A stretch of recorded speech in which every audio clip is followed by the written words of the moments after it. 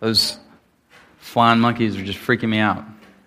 That witch, I've never watched it. I don't think I've watched it with our kids now. I don't think I've ever watched it since childhood. Like, why would you watch that ever? The newer versions are better, but the old one was just terrible. And but you know the basic premise of the story. Dorothy ends up away from Kansas. She's not at home. She's in this land called Oz.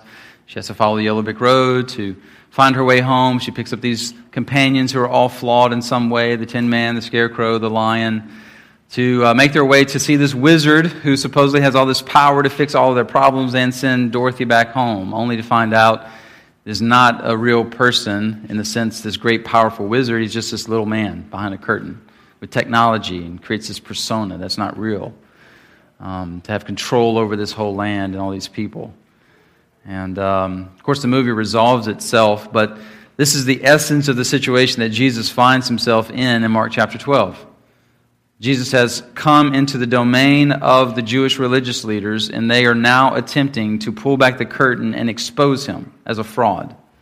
He's not really who he says he is or think he is. He's just this normal guy who has power, yes, but he's not the Messiah. Certainly not someone we're going to bow down to.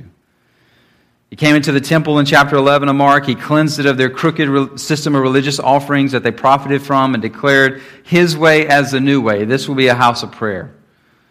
He tells a parable in beginning of chapter 12 of Mark that essentially is pointing his finger at the religious leaders saying, all of these evil people who have killed God's servants for all these years, y'all are just like them. Y'all are part of that group. Now you're about to kill the Son. And that's leading its way up to that. Last week, Kendrick walked us through the confrontation between Jesus and the Pharisees and the Herodians. They were going to give him this question that would hopefully either make him get in trouble with Rome because he would say don't pay taxes, or he would lose the affection of the people because of his allegiance to Rome to pay taxes. And Jesus, as only Jesus can, wisely, skillfully nuances his way through their question, creating this idea of how to live in a world as a kingdom, a citizen of another kingdom, but still submit ourselves to the kingdoms of this world, knowing that ultimately God's kingdom will reign and rule forever. This week, we have attempt number 2. Not the Pharisees and the Herodians who are trying to unmask Jesus, but now the Sadducees. So, beginning in Mark 12, verse 18, Sadducees came to him who say that there is no resurrection, and they asked him a question, saying, Teacher, Moses wrote for us that if a man's brother dies and leaves a wife but leaves no child, the man must take the widow and raise up offspring for his brother. There were 7 brothers. The first took a wife, and when he died, left no offspring. And the second took her and died, leaving no offspring, and the third likewise. And the 7 left no offspring. Last of all, the woman also died. In the resurrection, when they rise again, whose wife will she be? For the 7 had her as a wife. Father, we are grateful for your word. We thank you that your word changes us. It gives us salvation. It gives us life. It convicts. It cuts. It heals. And so by your word and by your spirit, Father, we confess our complete dependence on you to do whatever you need to do in us. We confess our lack of ability to change people's lives. It's only you that can do that. So come, Holy Spirit, and speak, and convict, and challenge, and encourage. Bring life where there is death. Bring hope where there's hopelessness. Bring joy where there is shame. We ask all these things in the name of Jesus. Amen. First of all, who are the Sadducees? We've not really seen them very much throughout the Gospel of Mark, but they were an incredibly prominent group of first-century Jewish religious leaders. They made up a majority of the Sanhedrin. The Sanhedrin, a group of 70 Jewish men who basically ruled over the Jewish religious life under the authority of Rome. Sanhedrin was made up of Sadducees, Pharisees, and scribes, but most of them were Sadducees. These men the Sanhedrin would eventually sentence Jesus to death for blasphemy and hand him over to the Romans to be crucified. And you would see throughout the early history of the church, throughout the book of Acts, the Sanhedrin, the Sadducees, continue to persecute and cause problems for the followers of Jesus. The Sadducees came into existence about 200 years earlier. They were aristocratic, they were wealthy, they would inherit the priesthood, they were powerful, they had a cozy relationship with the Greeks first and now the Romans that they enjoyed. Contrasted with the Pharisees, who were more like the everyday man, middle to lower class, fixated on knowing the entire Old Testament, plus their interpretations and traditions, following the Old Testament to the letter of the law. Those are the Pharisees. The Sadducees were much less concerned with all of that. In fact, they only held the Torah, the Pentateuch, as the authoritative, the first 5 books of the Old Testament as the authoritative books. They dismissed the rest of it. They were in some ways the opposite of the Pharisees. Tim Keller put it like this: if the Pharisees were morally conservative, the Sadducees were humanistic liberals. The Pharisees were religious and legalistic, while the Sadducees were more about maintaining their power and their beneficial relationship with Rome and their power over the people. For the Sadducees, everything was centered in the temple rituals and the profiting that they would benefit from the temple money changing and selling of animals. So when the temple was destroyed in 70 AD, the Sadducees were non-existent. They were gone. The other major difference, as pointed out in this story by Mark in verse 18, is the Sadducees believed that when the body died, so did the soul. So there would be no resurrection. You would cease to exist. Everything was just dead. Where the Pharisees believed in the resurrection. In fact, later in the book of Acts, Luke put it like this, Acts 23:8, "For the Sadducees say there is no resurrection, nor angel, nor spirit, but the Pharisees acknowledge them all." So the question is, why did these Jewish religious leaders who have the same access to the same scriptures as the Pharisees reject the resurrection? The Pharisees didn't. Well, part of the reason they rejected the resurrection is because from their perspective, it was not explicitly taught in the portion of the Old Testament that they deemed authoritative, the first 5 books. In fact, the resurrection from the dead is not explicitly taught in the Old Testament at all. It's not 100% clear. It's alluded to, it's kind of hinted at, but it's not really very clear. You have passages like Isaiah 26:19. "Your dead shall live, their bodies shall rise. You who dwell in the dust, awake and sing for joy, for your dew is a dew of light, and the earth will give birth to the dead." Or you have Daniel 12:2. "And many of those who sleep in the dust of the earth shall awake, some to everlasting life, and some to shame and everlasting contempt." There's like 3 other passages like that in the Old Testament, and then that's it.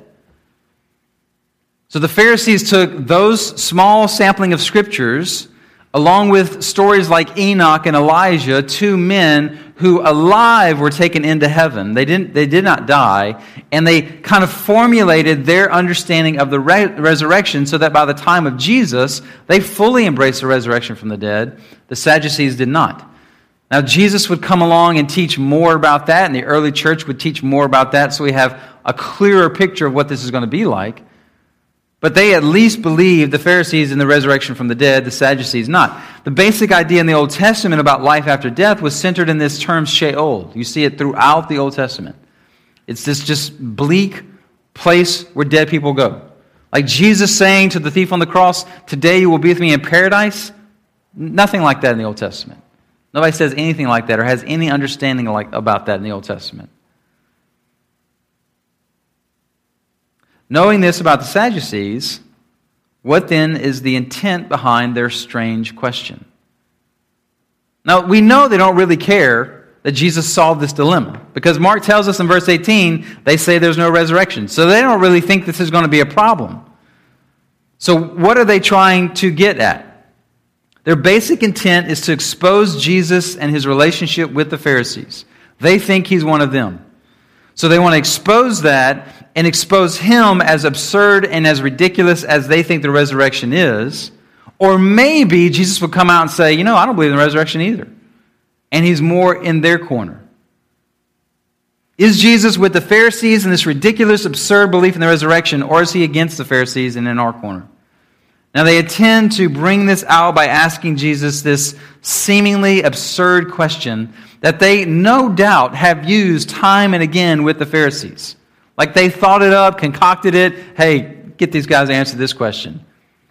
And it was based in this Old Testament law called the Levirate law, found in Deuteronomy 25, verses 5 through 10. If brothers dwell together, and one of them dies and has no son, the wife of the dead man shall not be married outside the family to a stranger. Her husband's brother shall go in to her and take her as his wife and perform the duty of a husband's brother to her. And the first son whom she bears shall succeed to the name of his dead brother, that his name shall not be blotted out of Israel. And if the man does not wish to take his brother's wife, then his brother's wife shall go up to the gate to the elders and say, my husband's brother refuses to perpetuate his brother's name in Israel. He will not perform the duty of a husband's brother to me. Then the elders of the city shall call him and speak to him, and if he persists, saying, I do not wish to take her, then his brother's wife shall go up to him in the presence of the elders, pull his sandal off his foot, and spit in his face. And she shall answer and say, so shall it be done to the man who does not build up his brother's house, and the name of his house shall be called in Israel, the house of him who had his sandal pulled off. It's probably a shorter word for that, but that's the basic idea. It was a law that was intended to show kindness and mercy to a man who dies with no children, so that his name would not be blotted out. There would be an inheritance for his name, for his line of his family. This was the reason, this law is the reason Ruth ended up getting married to Boaz, if you're familiar with that story. Now, in this hypothetical situation, somehow this woman ends up marrying all 7 brothers. None of them have children, and eventually they're all dead. And the question should be, who in the world would still marry this woman? Brother number 4 should have been, this is kind of sketchy. Everybody keeps dying who you marry. I'm out. I'll just be the guy with the house with the sandal pulled off, right? But the real question that they had is, in the resurrection, who will she be married to? Now, the basis for this question is what the Pharisees believed about the resurrection. They essentially saw it as this life continued, yet more glorious.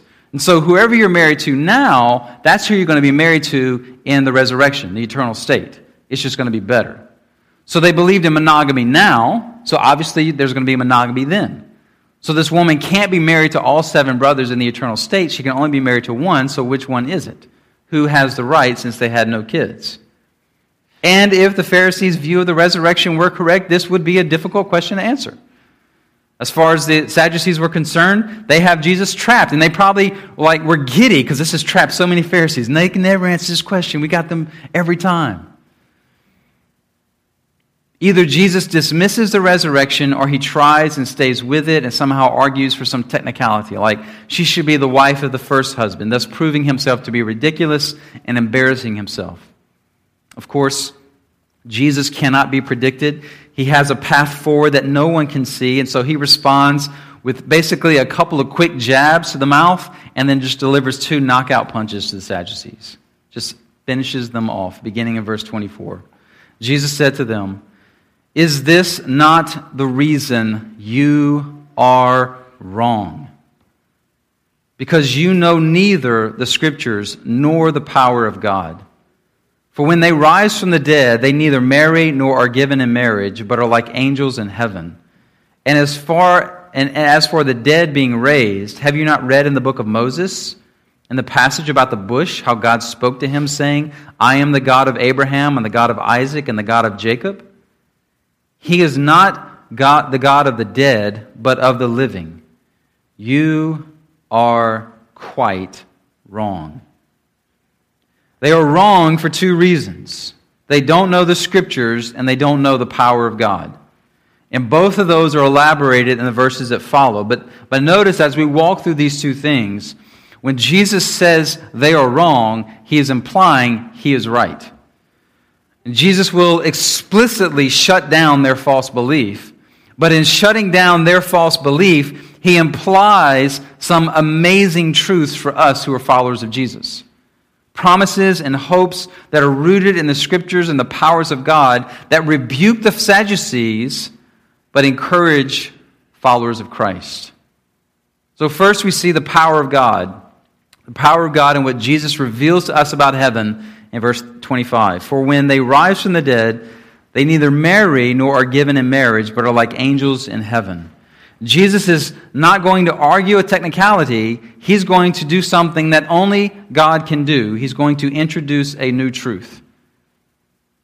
Now, this is a prerogative of God alone. Like if we come up here one Sunday and say, hey, new revelation from God, here goes.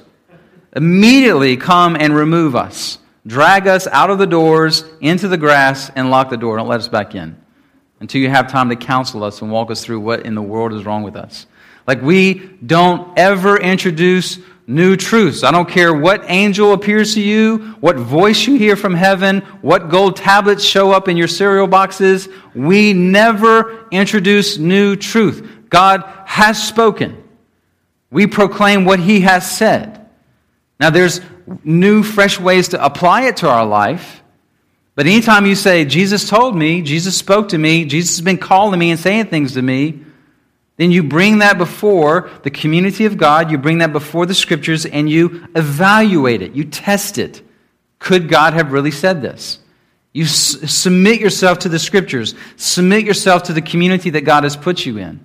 And you evaluate if this is something Jesus could actually lead you to do, or Jesus could actually say to you. And if it's not clear, or if it's obviously false, you abandon it. It doesn't matter how amazing it is, or how awesome it is.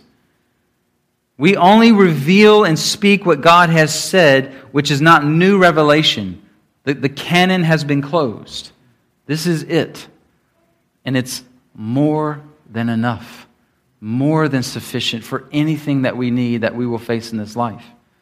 But Jesus, because He is God, He can do this. This new truth about what it's going to be like in heaven, never before been revealed until right now. And so He's basically saying your false scenario is not going to be a problem because nobody's going to be married in heaven. We're going to be like the angels in that way. Angels don't die, and therefore they have no need of procreation. Therefore they have no need of marriage and sex. They did not see this coming. Frankly, we would not have seen this coming. Like if Paul would have revealed this over in Corinthians, one of those passages where he says, this is not the Lord talking, this is me talking, I don't think we're going to be married in heaven, we'd all be like, what? Maybe Paul didn't know what he's talking about. Only because this comes from the lips of Jesus do we know for sure, okay, this is interesting. This is a new truth, a new reality. Now, Jesus gives us a small glimpse of what life is going to be like in the eternal state. We don't know much. Paul saw the most about the third heaven, and he couldn't speak about it. In fact, God sent him a messenger of Satan to keep him humble about it in 2 Corinthians 12. We get some ideas in Revelation, but we're still nowhere close to 100% sure of where we're headed to. We know some things for certain, and there's passages for all of this in case you're interested. Jesus is preparing this place for us right now. It's described as a glorious city. It's only for those who have been born again of God. They have a relationship with Jesus Christ. We won't need the sun because God's glory will light it up. It's beautiful. It's perfect. There's total unity and harmony. It has no night or shadow, no evil, and will last forever. And we know that we're going to get these resurrected bodies that are going to be much like what Jesus had when He rose from the dead. We know these bodies will retain our unique personhood. So I will still be Jared in heaven. You will still be whoever you are. I don't know if we'll have that name, but still be the same person. You'll be recognizable. We won't be limited by space. We won't have pain. We won't die. We won't sin. And we'll be glorious. And so if we're in this glorious existence with glorified bodies that allow us to know each other, why won't we be married? We have to think back to some of the original intentions that God had in instituting marriage. Where He says to Adam, it's not good for man to be alone. After Adam has named all of the animals and there is no helper suitable for him, He says it's not good for man to be alone. So Adam, take a nap. When you wake up, I have a surprise for you. A woman. She is a helper suitable for you. Both created in the image of God, both equal in the eyes of God. Now you have a companion. Go and be fruitful, multiply, and fill the earth. Go have kids, procreation. The essence of marriage from the beginning was companionship and procreation. Fill the earth. Display the image of God throughout all of creation as you rule over creation with me. Now later on we learn more that marriage is also a demonstration of the gospel, the relationship between Christ and the church. But the original intent is this idea of companionship and procreation. In heaven, we won't die, so we don't need to procreate to carry on our family. And we're going to have perfect unity in the body of Christ with no sin. And so our deep need of companionship won't primarily be met in one person, a spouse, but will be met in the unhindered fellowship with God and His people. Like I know what some of you are thinking. Really? So I'm going to know my wife in heaven, but I'm not going to be married to her. I'm not going to be having sex with her. That's all going to be satisfied by all of you. And that's supposed to be heaven. Right. So let's deal with that. First, let's not make less of marriage. All right? We don't want to swing the pendulum too far where we say, well, that's what it's going to be like in heaven, so it doesn't really matter how faithful we are to each other now. Sex really isn't that important in our marriage. It doesn't matter if we really do it because we're not going to be doing it in heaven. And we can have friends who are just as close to me as I am to you. Like, don't swing the pendulum that far. Marriage really matters. Don't make less of marriage. It's an incredible gift of God's grace to become one flesh with this other person. It's part of God's creation before the fall and sin. It's a demonstration of the gospel in a way a husband and wife love and serve each other as Christ and the church love and serve each other. God gives either a person the gift of singleness or He gives them the gift of a spouse.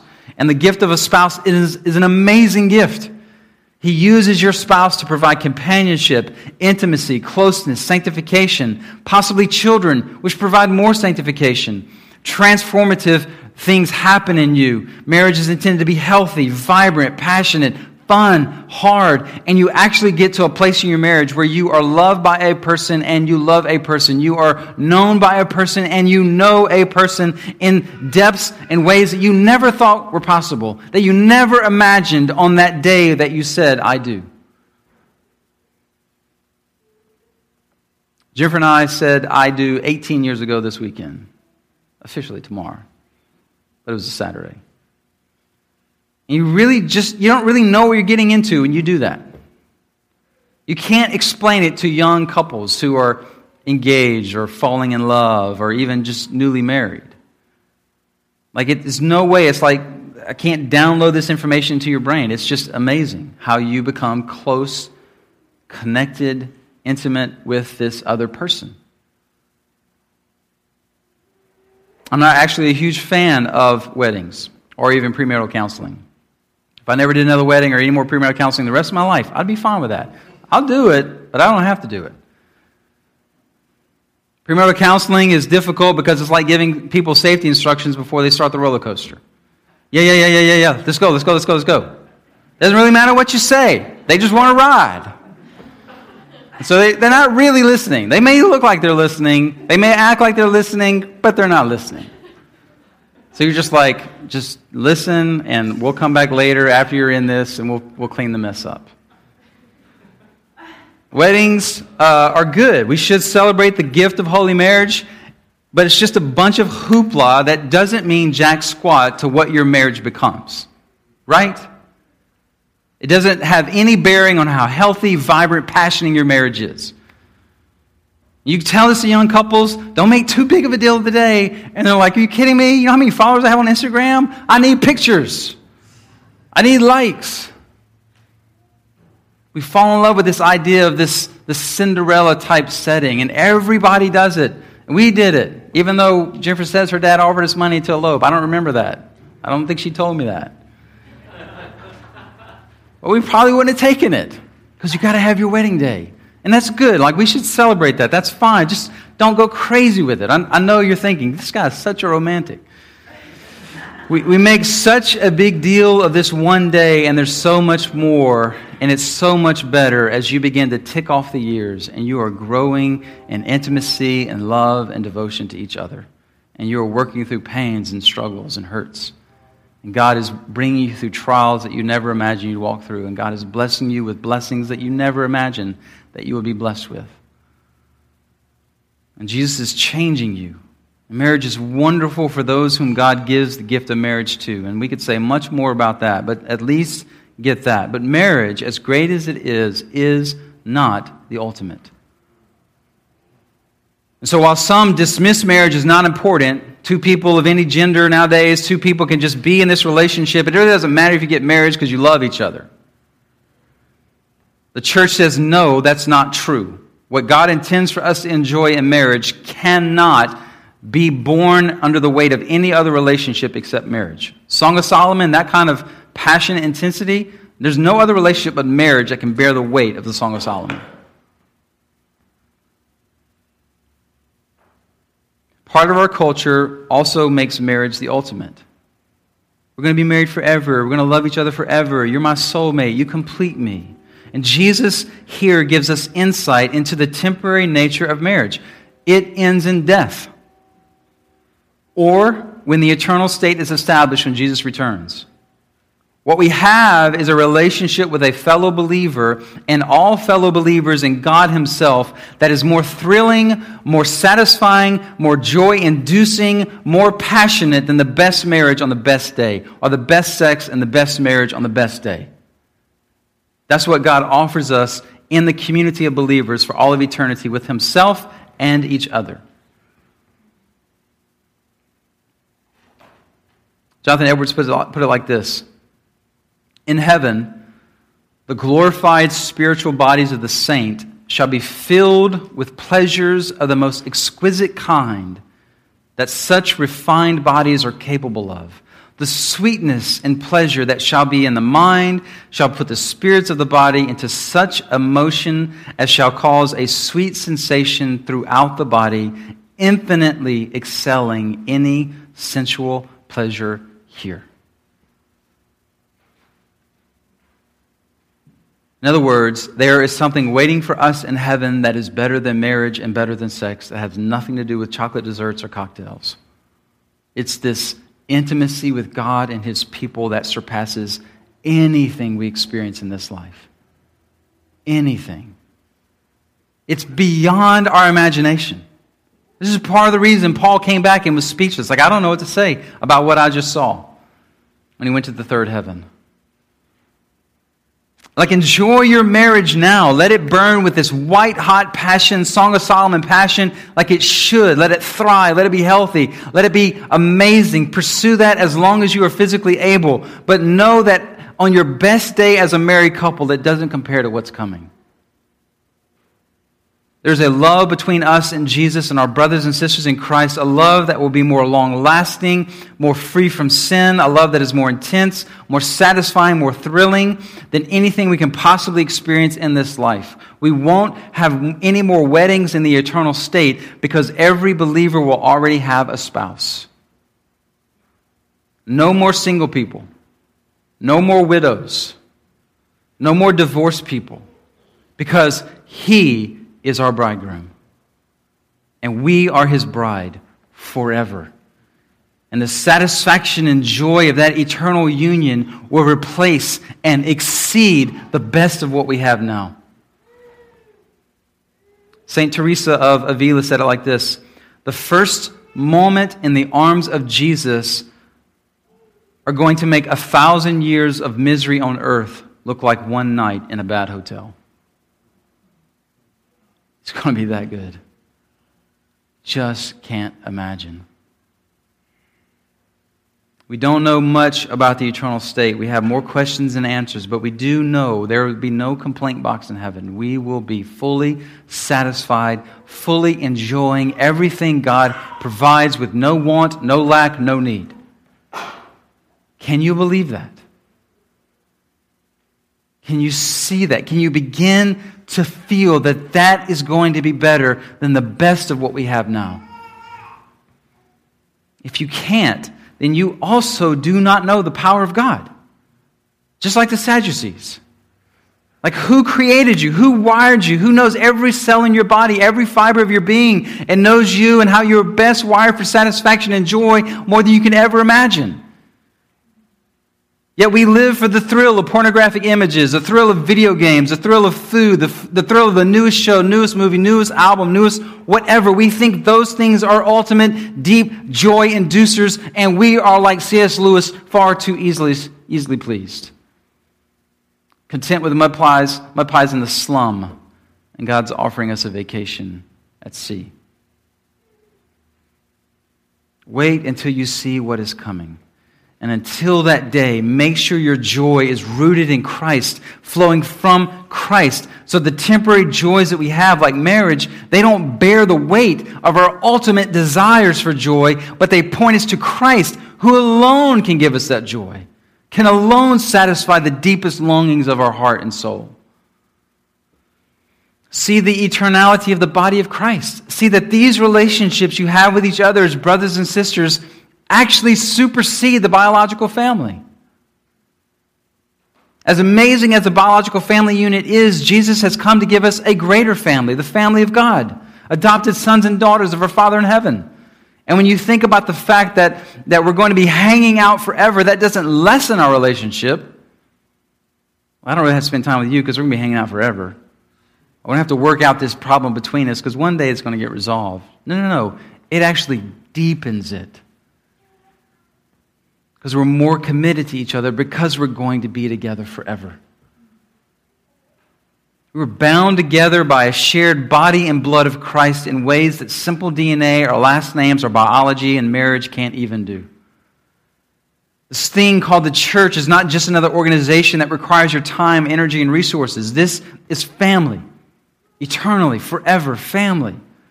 Sent together on mission to serve and be used by God to bring as many people as possible into this family to enjoy this forever fellowship. Only the power of God, the same power that called everything into existence from nothing, could do this. Only His power can change your life today if you would repent and trust in Jesus. The Sadducees didn't and wouldn't, but you can.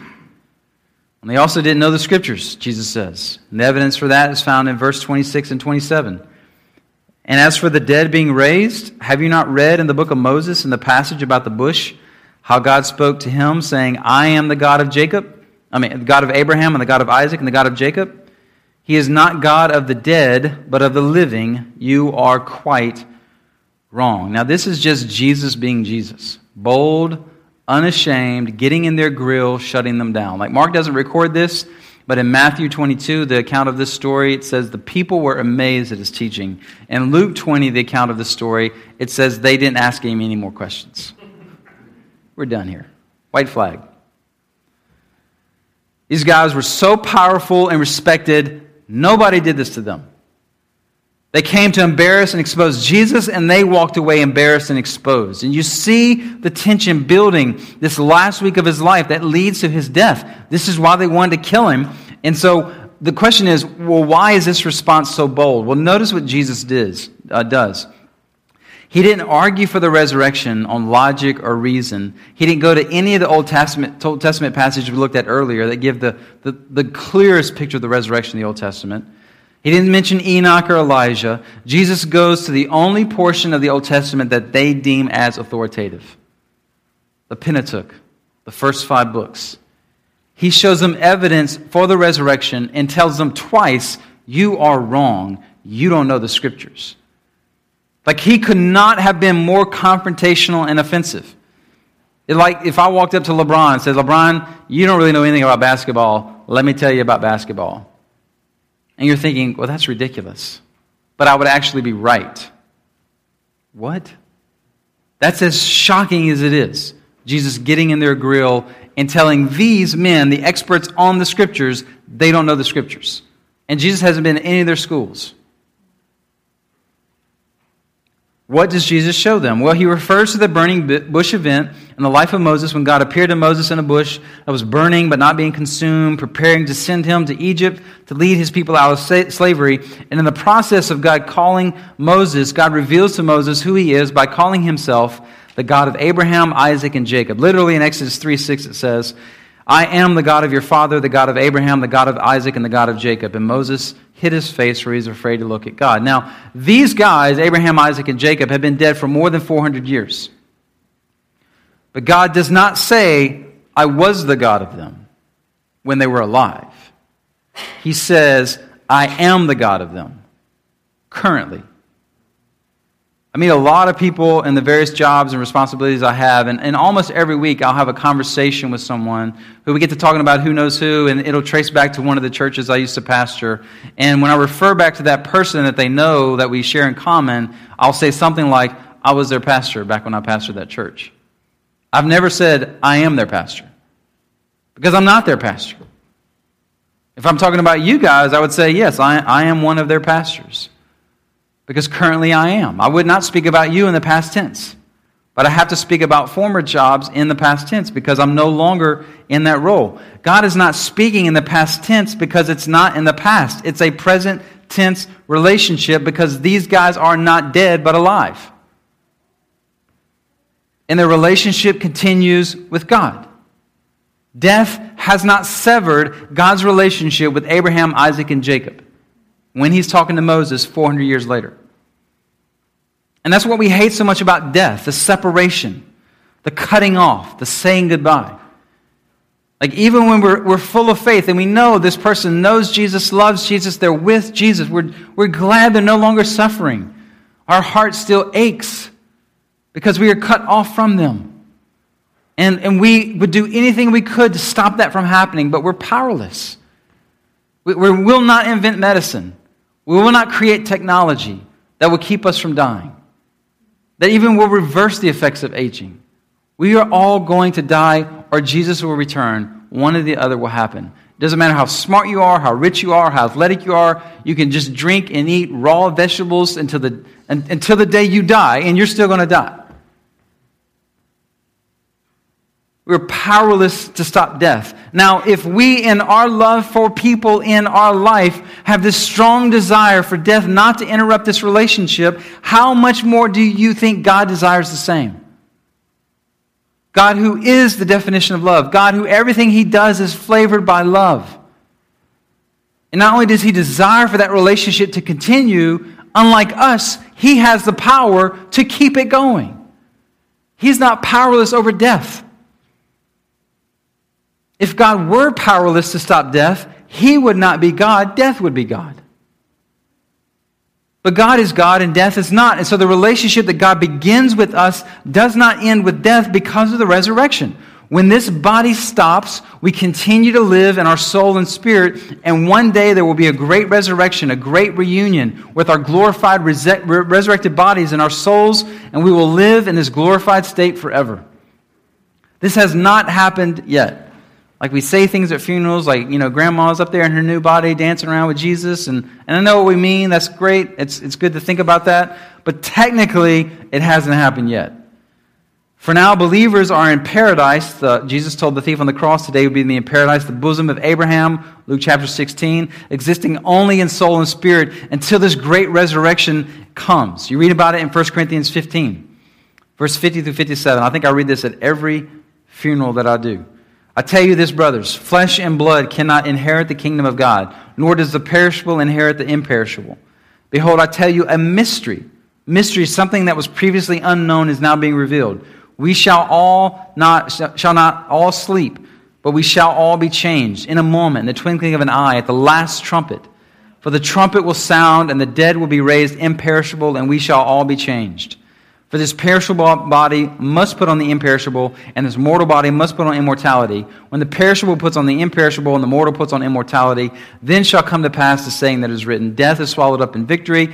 O death, where is your victory? O death, where is your sting? The sting of death is sin. The power of sin is the law. But thanks be to God who gives us a victory through our Lord Jesus Christ. Paul is essentially saying there is a day coming when in the twinkling of an eye, the last trumpet, there's going to be instant transformation. Those who are dead will rise first. We who are still alive will be caught up to meet Him in the air and will instantly be changed and receive our glorified bodies. Because these bodies, the perishable, the mortal, are not built for heaven. They cannot exist in heaven. And you don't have to live very long to know that. The longer you live, the more you realize this thing's not going to make it much longer. Every year, more stuff hurts. More stuff can't be fixed, it feels like. Right? So we have to get a new body that is built for eternity, that's built for the imperishable, the immortality. And when that day comes, that's the resurrection, instantly changed into this glorified body to be with God and His people forever. If there was no resurrection, if death was final, if the promises and relationships with God ended in death, what would we possibly have? Despair, hopelessness, darkness, like nothing would matter. Do whatever you want. It doesn't matter. Because when we die, it's over. Go live it up. Nothing lasts forever. Death would, in fact, be the ultimate authority, and our reason and motivation to live would cease to exist. There's not many people still arguing for this reality. Most people in our culture believe there's something after life. There has to be. Because the despair would be so great if there wasn't, we would have no purpose and meaning to our life. But God is not a God of the dead. He is a God of the living. So death is not the end. There will be a resurrection. Eternity does matter. Therefore, our lives beyond this life matter. In fact, you see this at the end of 1 Corinthians 15. The entire chapter is written to talk about the resurrection. And Paul begins 1 Corinthians 15 declaring the resurrection. Like, here's all the people who actually saw Jesus raised from the dead. And then he goes on to say, if Jesus hadn't been raised from the dead, we would not be raised from the dead. And if Jesus had been raised from the dead, therefore our lives would be pathetic, pointless. We would, of all people, be most to be pitied. If Jesus had not been raised from the dead, we would not be raised from the dead. Let's go to the house. This is pointless. That's how important the resurrection is. And he goes through the rest of the chapter declaring, defending the resurrection. And you get to this last verse, verse 58. Therefore, the implications of the resurrection. Therefore, my beloved brothers, be steadfast, immovable, always abounding in the work of the Lord, knowing that in the Lord your labor is not in vain. Because the resurrection is real, because Jesus was raised from the dead, we will be raised. So everything in this life matters. Give your life away for the work of the Lord, because everything you do matters and your labors will never be in vain. Let's get after it, church. Because Jesus has been raised, we will be raised. Let's quit wasting our lives with frivolous pursuit of temporary pleasure. Let's live for eternity. Let's pursue people who don't know God, who don't know the hope that we have, that we've been graciously given. Let's give our lives away in our city and in the nations to make Him known, so as many people as possible can know Christ in His life. It will be hard. It will require much sacrifice and sweat and tears. It will cause us to risk rejection and the loss of relationships. We will be peculiar, and we will not always be liked. In fact, if we are liked by everyone, we're doing something wrong. And we may even lose our lives. But guess what? Death is not the worst thing that can happen to you. Death is not the thing to be most afraid of. You may have saw the news yesterday. There was a 5K run, Memorial Day, near Chenault Aviation Museum, and there's a guy, 74 years old, who halfway through the race collapsed and died. And you're thinking, 74? Like, what are you doing? Go to the couch. You've done enough. Rest. Quit running 5K races in the heat and humidity of Louisiana. I don't know the guy, I don't know anything about him, but I know this. He knew that there are things far worse than death, because he's out running a 5K race at 74 years old. And that's just running races. We are called, created, and sent to bring the good news to people far from God, lost. And in some amazing, mysterious way, God uses us to affect the eternal destinies of other people. Through our proclamation of the gospel to our family, friends, neighbors, co-workers, unreached people groups in Europe and Asia this summer, kids coming to Cedar Springs in Okaloosa, Student Life Camp in Orange Beach, people at Jack Hayes in the Oaks. Through us showing the love of Christ and sharing the gospel, people come alive in Christ and their eternities are changed forever, and we're worried about rejection. We're worried it will interrupt our schedules. We're worried about what it may cost us. It will be emotionally difficult. We don't even have to fear death. Death is nothing to be feared. Why are we afraid of anything else? Let's get after it, church. Let's be abounding in the work of the Lord, because Jesus was raised.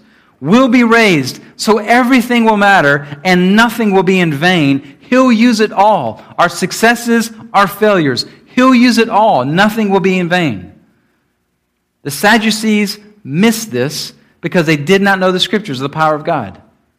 Jesus is the Word of God and power of God. They missed it because they missed Jesus. We don't have to miss it if we would embrace Jesus, and when we do, we come alive in Him. We get His life, life forever. And eternal life begins now, the moment you come alive in Christ. Jesus said in John 17:3, what is eternal life? To know God and His Son, Jesus Christ. Which means our lives now count for eternity. Every conversation, every interaction, every person God has sovereignly ordained that we would be around all of those relationships matter for eternity. We're either helping someone come into the family or we are encouraging a brother or sister in Christ. It's one of those two things. Every single relationship. And all this is possible because of what Jesus was about to do a few days after this confrontation. Give his life for us. Die for our sins and rise from the dead so we can be saved and redeemed and resurrected forever. Is that the condition of your soul this morning? Are you trusting in Jesus for his life, your forgiveness, and your salvation? Father, we're so grateful for your word, for how it speaks, how it affects change in us, far more than what any man could do or any church could do or any denomination. The Spirit of God changes the world. I thank you for how you've changed lives in this room and pray that you would continue to do so as we repent and trust in Jesus continually on and on. And Father, I pray for anyone who may be here who has never come alive in Christ. They've never trusted Jesus. They don't have the life of Christ flowing through them. I pray that today would be the day of their salvation. That as we sing, as we pray, as we spend the rest of this time together, they would see their sins, they would call out to Jesus for salvation and come alive in him. Make this happen for your glory by your Spirit and your word. In Jesus' name we pray. Amen.